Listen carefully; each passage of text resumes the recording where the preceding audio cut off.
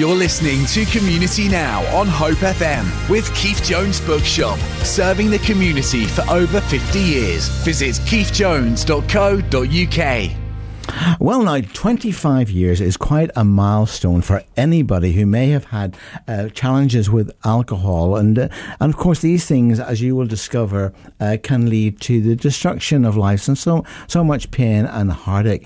And my next guest, Susie, has, she's gone through 25 years of being clean. Is that the right term? Do you say clean or free, or what terminology? We say sober. Sober. Yeah. So 25 years of being sober, yeah. It's quite a milestone, isn't it? Well, thank you. Yeah, I like to think so, and I'm really proud of it as well. Yeah. So, but let's turn the clock back a wee bit, Susie, because, I mean, you are the information officer now for AA locally, and a lot of that is about sort of sharing information. But let's talk a wee bit more to begin with, more personally about yourself. How did your whole challenges with alcohol begin? When did you know that things were out of control? I suppose the disease is progressive in nature, so I didn't actually realise there was anything wrong. I was just a teenager having fun, and back then it was like strong. I won't say the name anyway, but I was on ciders and beers and, sure, yeah. and just having fun, as in fact probably a lot of people would say themselves right now. Exactly. But I suppose the crossover point was when it didn't become fun anymore. That's what happens. And then I want a party to continue and nobody else does. Everyone else goes home or they've got their jobs in the morning, and I just want to go that little bit further, and never wanted the party to end, and it ended up a party for one, and that's not a party. And I suppose, the realisation that I felt lonely, it was a dark place. It was a really dark place. It almost like bordering on depression, and I kind of used alcohol to suppress my emotions, and then I'd use alcohol to elevate them. Sure. So I was always in this toing and froing of my emotional state. And that in itself is exhausting.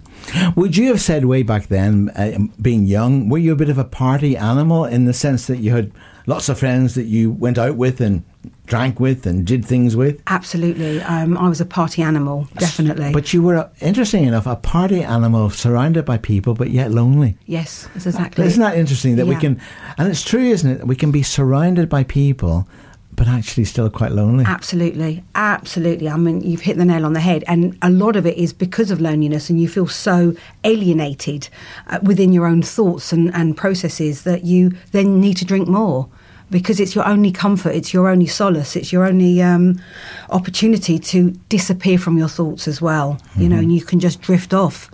And I used to feel that people didn't understand me, they didn't get it.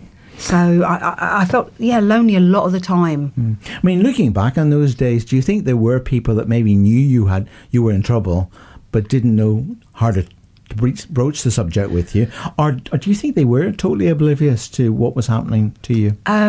It's a valid point. I chose people that could drink like me. That's what I used to do. So they were in the same sort of situation? They were, but they were functional. So they'd go off to their 9-to-5 jobs or whatever they were doing. But I think what happened for me is, the best friend that I had from when we met in the airlines, she ended up being a DJ. I followed her around in the nightlife, and it came from a normal 9-to-5 working in the airlines to a nocturnal life. And that's kind of the crossover point in the late 80s, early 90s of the scene in London, was very much music based. And on your airline work, were you doing international work? No, I wasn't. I was stationary in Regent Street, so I was just... So you weren't in the air? No, I was not in the air. And every time I was in the air, I was drunk in the air, drunk and disorderly, in the days when you could drink and smoke on a plane. But those days, long gone. So, for the airline that I was in, there was a lot of kind of guys that took me under their wing, excuse the pun, and we would go to Soho, and they would drink on our lunch breaks. And I was, 16, left school at 16, went straight for the airlines, and it was socially acceptable to drink on your lunch breaks. And I'd come back tipsy, and they'd come pick me up from where I was in the offices and take me over to Soho. It was brilliant. But I suppose there's a salient lesson there for all of us, because I mean, lads talk about holding the drink. I don't know what do you ladies call it? Do you call it holding your? Do you have a different term? No, I don't know. I never held my drink. I just drank to excess. Well, because obviously drinking and so on is social for many, and for many it's fine. But of course it can go for many to excess. But I guess that the salient lesson is that we could be with somebody like yourself, encouraging drinking, completely unaware that actually that person is going through a bit of a hell, really. Yes, absolutely. And it's really difficult to understand that line that you cross when you go from, as we say in the big book of Alcoholics Anonymous, conviviality. It's a colourful lifestyle. It's music, it's joy, it's laughter. And then all of a sudden, something during the course of that night changes you. We talk about that Dr. Jekyll and Mr. Hyde syndrome, and something changes me. It's a phenomenon of craving, the obsession of the mind, the allergy of the body. And once you kind of go into that realm, you can't stop. They say it's the first drink that does the damage, not the third, the fifth, the seventh. It's the first one, because I cannot stop myself once I've picked up that first drink. And I don't know, with my hand on my heart, where that's going to lead me. So in the last 25 years, have you never touched a drop of the hard stuff? Never. And has it got easier as you went along, or is it still a discipline that you have to be very conscious of? If it was, I would not be working my program of Alcoholics Anonymous enough, because for me, I can't see alcohol as being demonizing alcohol. It's my brain that is the problem. It's my thinking, it's my behaviors, it's my actions. Alcohol is just the solution to the problem. That's how we have to understand on the educational aspect of AA, is that you have to be educated about the nature of the disease. Sure. So when I look at, say it's a beautiful autumn day today, and in the good days, I could go for a walk in the forest, and I'd want a picnic, and there'd be a bottle of red, and we'd sit down, and it would be joy. Or I'd go, wherever I would be, it would be with a drink in hand, or going out specifically to drink. And nowadays it's like I still go into restaurants and people are drinking near me. Mm-hmm. It doesn't affect me. It's a drink, but it should not have that power over me anymore. But you could drink something else which wasn't alcoholic. Exactly. I'm a fresh lime soda girl myself. Sounds good to me. Let's have your first piece of music, and actually, of course, this is something that goes along with that nice summer day and whatever. It's California Dreamin', the Beach Boys. Why this? Have you one of your favourites? It is one of my favourites. It's uplifting. It's the words touched my heart and touched my soul as I was growing up. My brother used to play this all the time, and we had a record player in his bedroom, and he had all these records, and I was one of those ones that I could drift off into it. And it talks about going to a church and getting on your knees and praying. And I used to visualise that and think, there is a God, there is someone with me. I do feel that I'm blessed in as much as I've always, even though I felt alone at times or even lonely, I always believed that there was a higher power in my life. I always believed that there has to be something else. This can't just be it. So this is what this song evokes.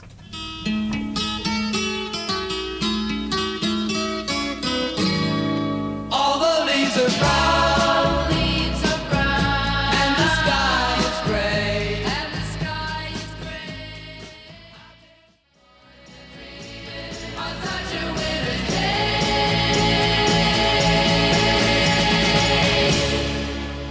Well, of course, that's the Beach Boys there. Of course, my very special guest is Susie today, who is one of the information officers for AA. Because there's quite a lot of you. I suppose everybody who goes through the AA program can become a bit of an information person, having experienced. Yes, absolutely. And I think that's what's really important, that when you get involved in AA, there are service positions. So you don't just, you come in because you have an alcohol problem, but you stay in and carry the message. And that's what we hope to achieve. It's, you know, I'm a public information officer for a meeting in Christchurch, and then there's somebody above us who, you know, goes to intergroup, so we can always be of service. There's hospitals and informations, there's prison liaison officers, there's universities, and, you know, health liaison officers. And I guess that during the last year with COVID and all the extra pressures, you know, which you clearly have been on people, you guys, your feet mustn't touch the ground, you know. Yeah, we like to stay busy, and we also like to be adaptable in these these times. So there you were, you know, pretty bad place, lonely. How did you discover AA? I suppose it was 1995, and I got to that desperate point, that jumping off point, we call it. And until you're absolutely desperate and your back is against the wall, and you really have to do it because you're in a place that there is nowhere else to go. And my dad had looked in the Yellow Pages, and it was in the front of the Yellow Pages, and it was an 0800 an 0800 number. Had you heard of them before? I don't think I had.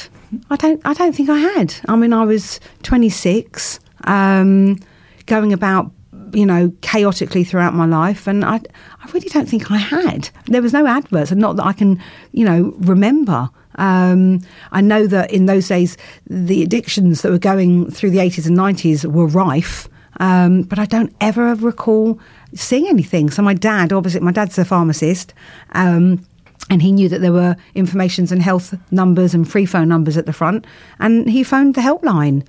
And he kindly handed over the phone to me and said, speak to this person. And it was Steve S. on the end of the phone, and he carried the message in all his affairs. And what he was doing was public information. He was being of service. So he was, you know, 2-3 years sober, and he carried the message to me. So that at that point where your dad handed you the phone, you were ready to take that phone? Well, there was no other option because I was desperate. You know, I'd wanted to commit suicide. My parents could see that their daughter was in this very sad, miserable state. And I suppose there points another challenge, because there must be so many people who see their loved ones and know that they're in a really bad place and want to help, but actually, as you said, until the person themselves comes to the end of themselves, it must be hard, really. It must have been hard for your dad to watch you, you know, up until that point where you took the phone. Yeah, absolutely. We call it, you know, being powerlessness. I'm powerless over others. Control, when you're powerless, you have, you know, no one else has any control over you. You are absolutely powerless. Your heart and soul is desperate to help that individual. And even when I do phone service and I'm listening to the person on the end of the phone and I know they're drunk, I know that I can't do anything for them. They have to want it themselves. And when they're saying to me, well, I've been drinking and my child's this and my husband, you know, it's like, I hear what you're saying, but you have to want to stop drinking. You can't do it for your child. You can't do it for your husband. Sure. It has to be you who just does the, you know, all the footwork for it. But I suppose it's out of love and concern that people make those calls. Absolutely. You know. Absolutely. So there you are. You have this conversation, no doubt led to your first experience of an AA meeting. Yes. What was that like? Were you terrified? I was petrified. They met me outside the meeting. They brought me into the room, and there were slogans, you know, on the floor. Let go and let God. Think, think, think. And the think, think, think was turned upside down, which I was like, what? They've made a mistake. And I wanted to go up and turn it around. Change it around. And what they had said, you know, years later was, because your thinking is upside down. So we always keep it the wrong way up, you know, to recognise that don't listen to your thinking, because it's usually wrong. Yeah. Rubbish in, rubbish out, isn't it? Yeah, absolutely. And there were a lot of slogans, and I, you know, let go and let God. And I was sceptical. Don't get me wrong, I was sceptical, and I just I didn't get it immediately. I wasn't one of those ones that walked through the door and got it there and then. Now, you said earlier on about with the Beach Boys track that the line about prayer meant something to you. So did you have a sort of a belief, a general belief in God, that there was a higher being even then? Yeah, I did. I mean, for me, I'm fortunate enough to come from a religious background. So I did have an awareness of religion. However, this is not a religious program. It's spiritual by nature. And what we ask you to do is find a God of your own understanding. Now, some people who don't believe in God, we use the word God as, good orderly direction, and a group of drunks. We kind of break it up into whatever you want it to be. For me, as a higher power, it's Mother Nature. It's the beautiful trees outside. I can see the blue sky.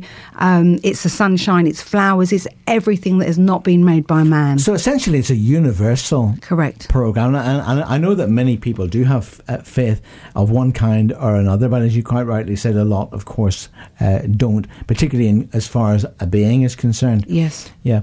So, but that first meeting, having got over the nervous bit, and then you're sat there, did you calm down a bit? Were you put at your ease to make you want to go back, or were you thinking, I'm never going to do that again? Yeah, it's funny. I don't think I've ever calmed down in 25 years, but I'm still up there. But I didn't get it immediately. You asked me in the break about relapse, and do people relapse? Yes, they do. And when I came in 95, I didn't get it immediately, and I went back out there and I carried on drinking.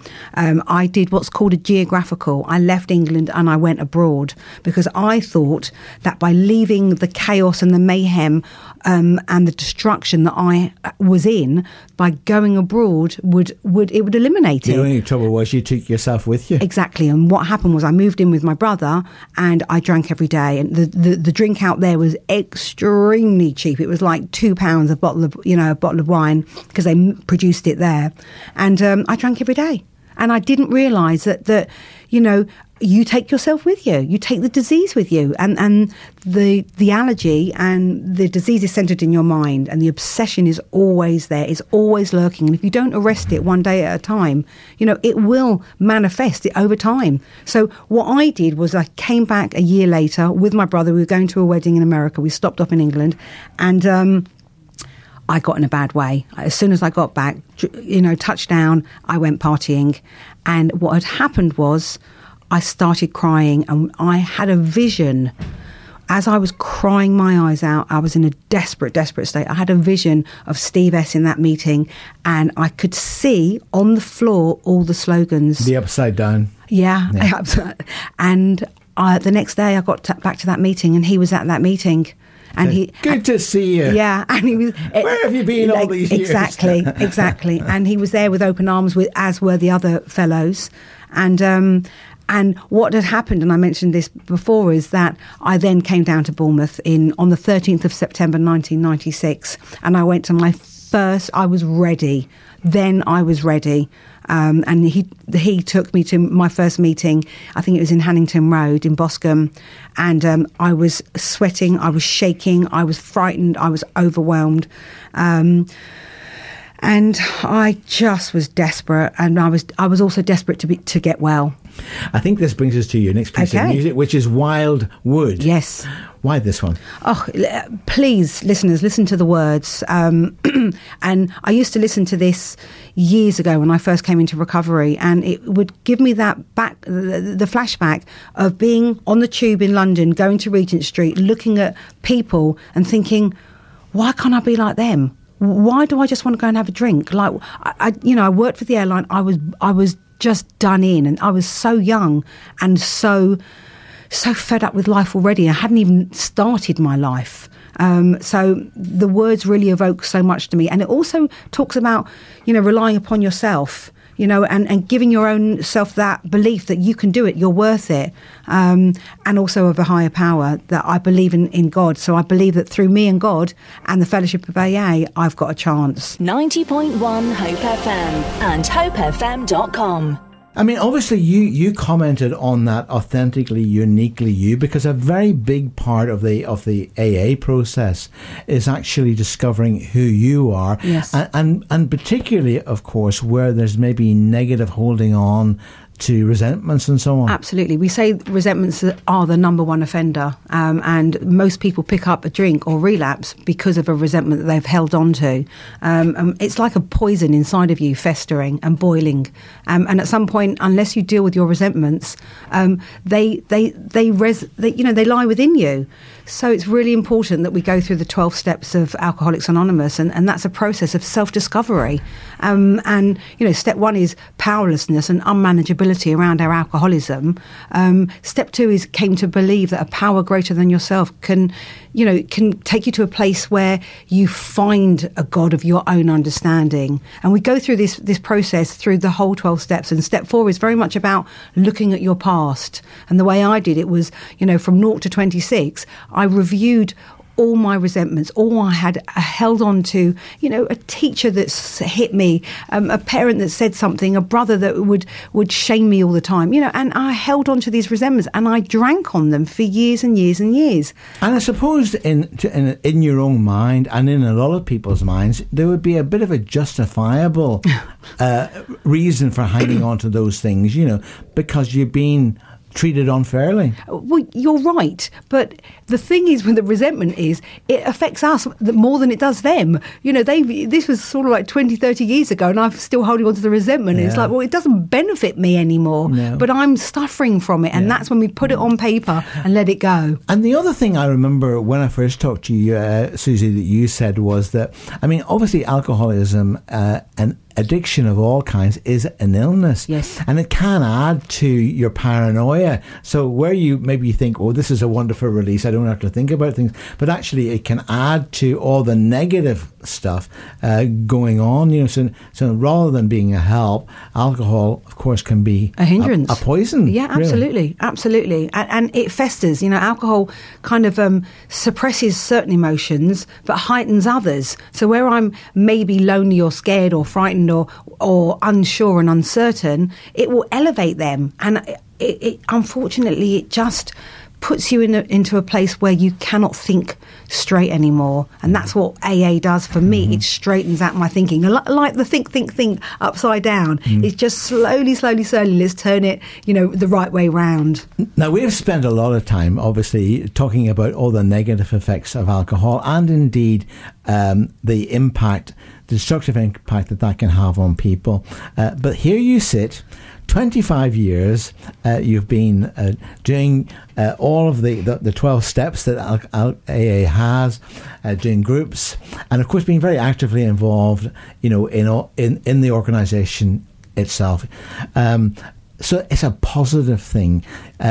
So you're talking to somebody now who's maybe in that really dark place where you once were. Yeah. Here you are, coming on 25 years. Yeah. Where you've been free of that. What do you want to say to them?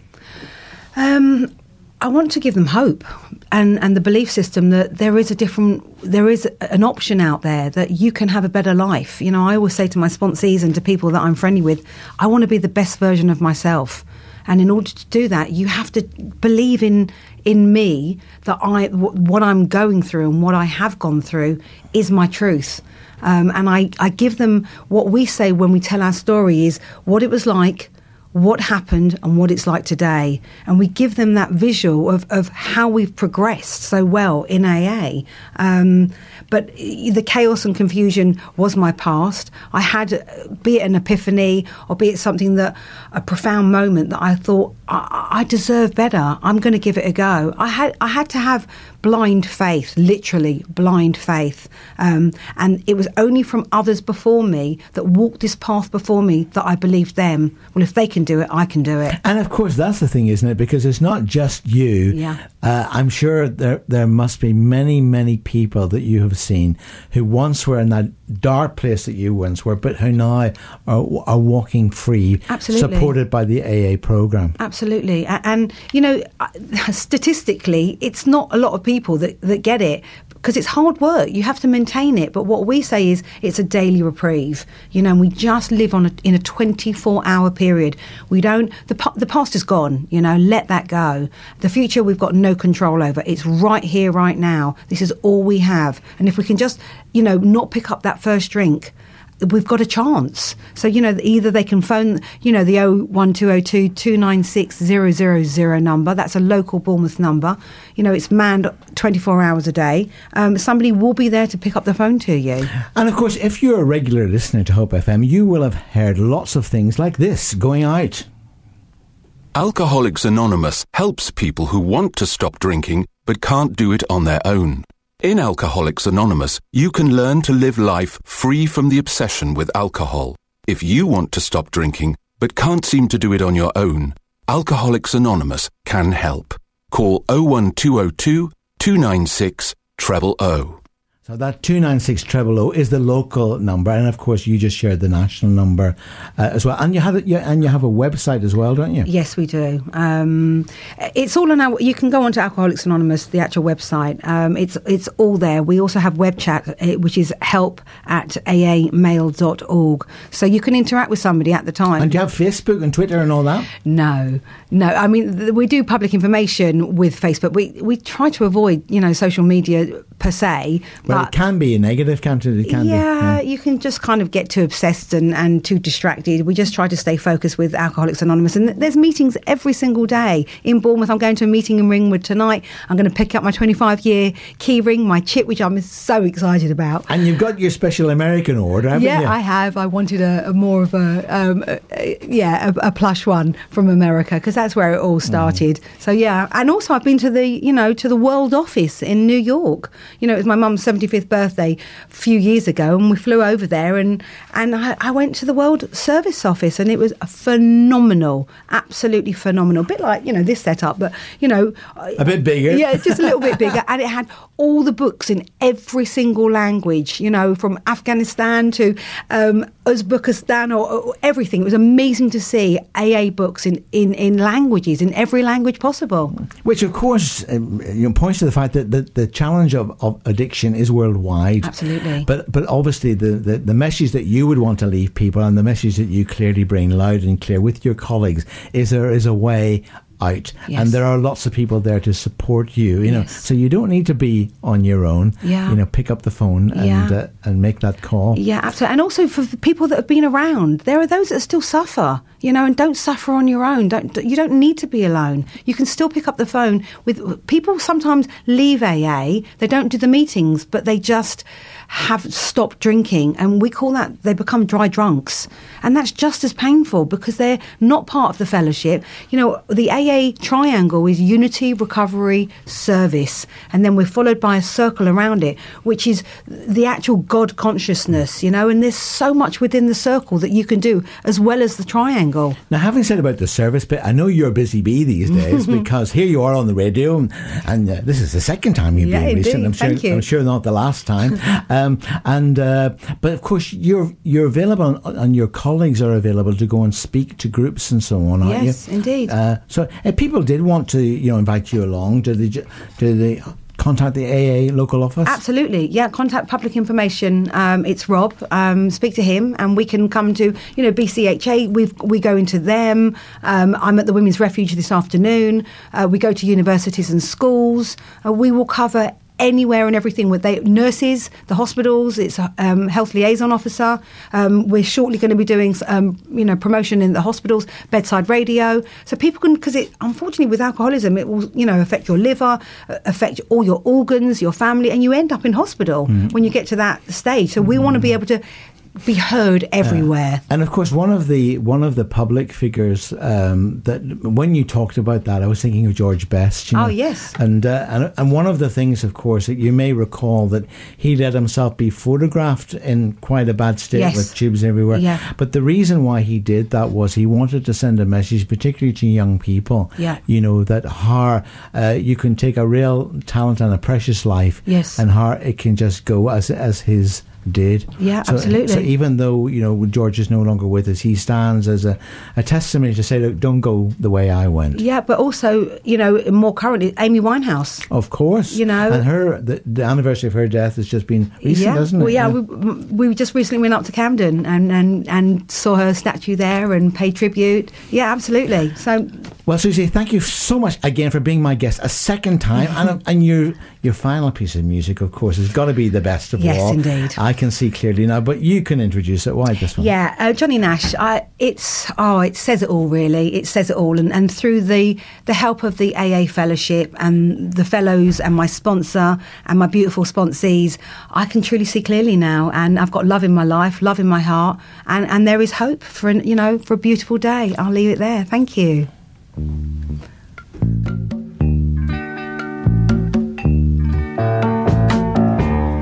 I can see clearly now the rain.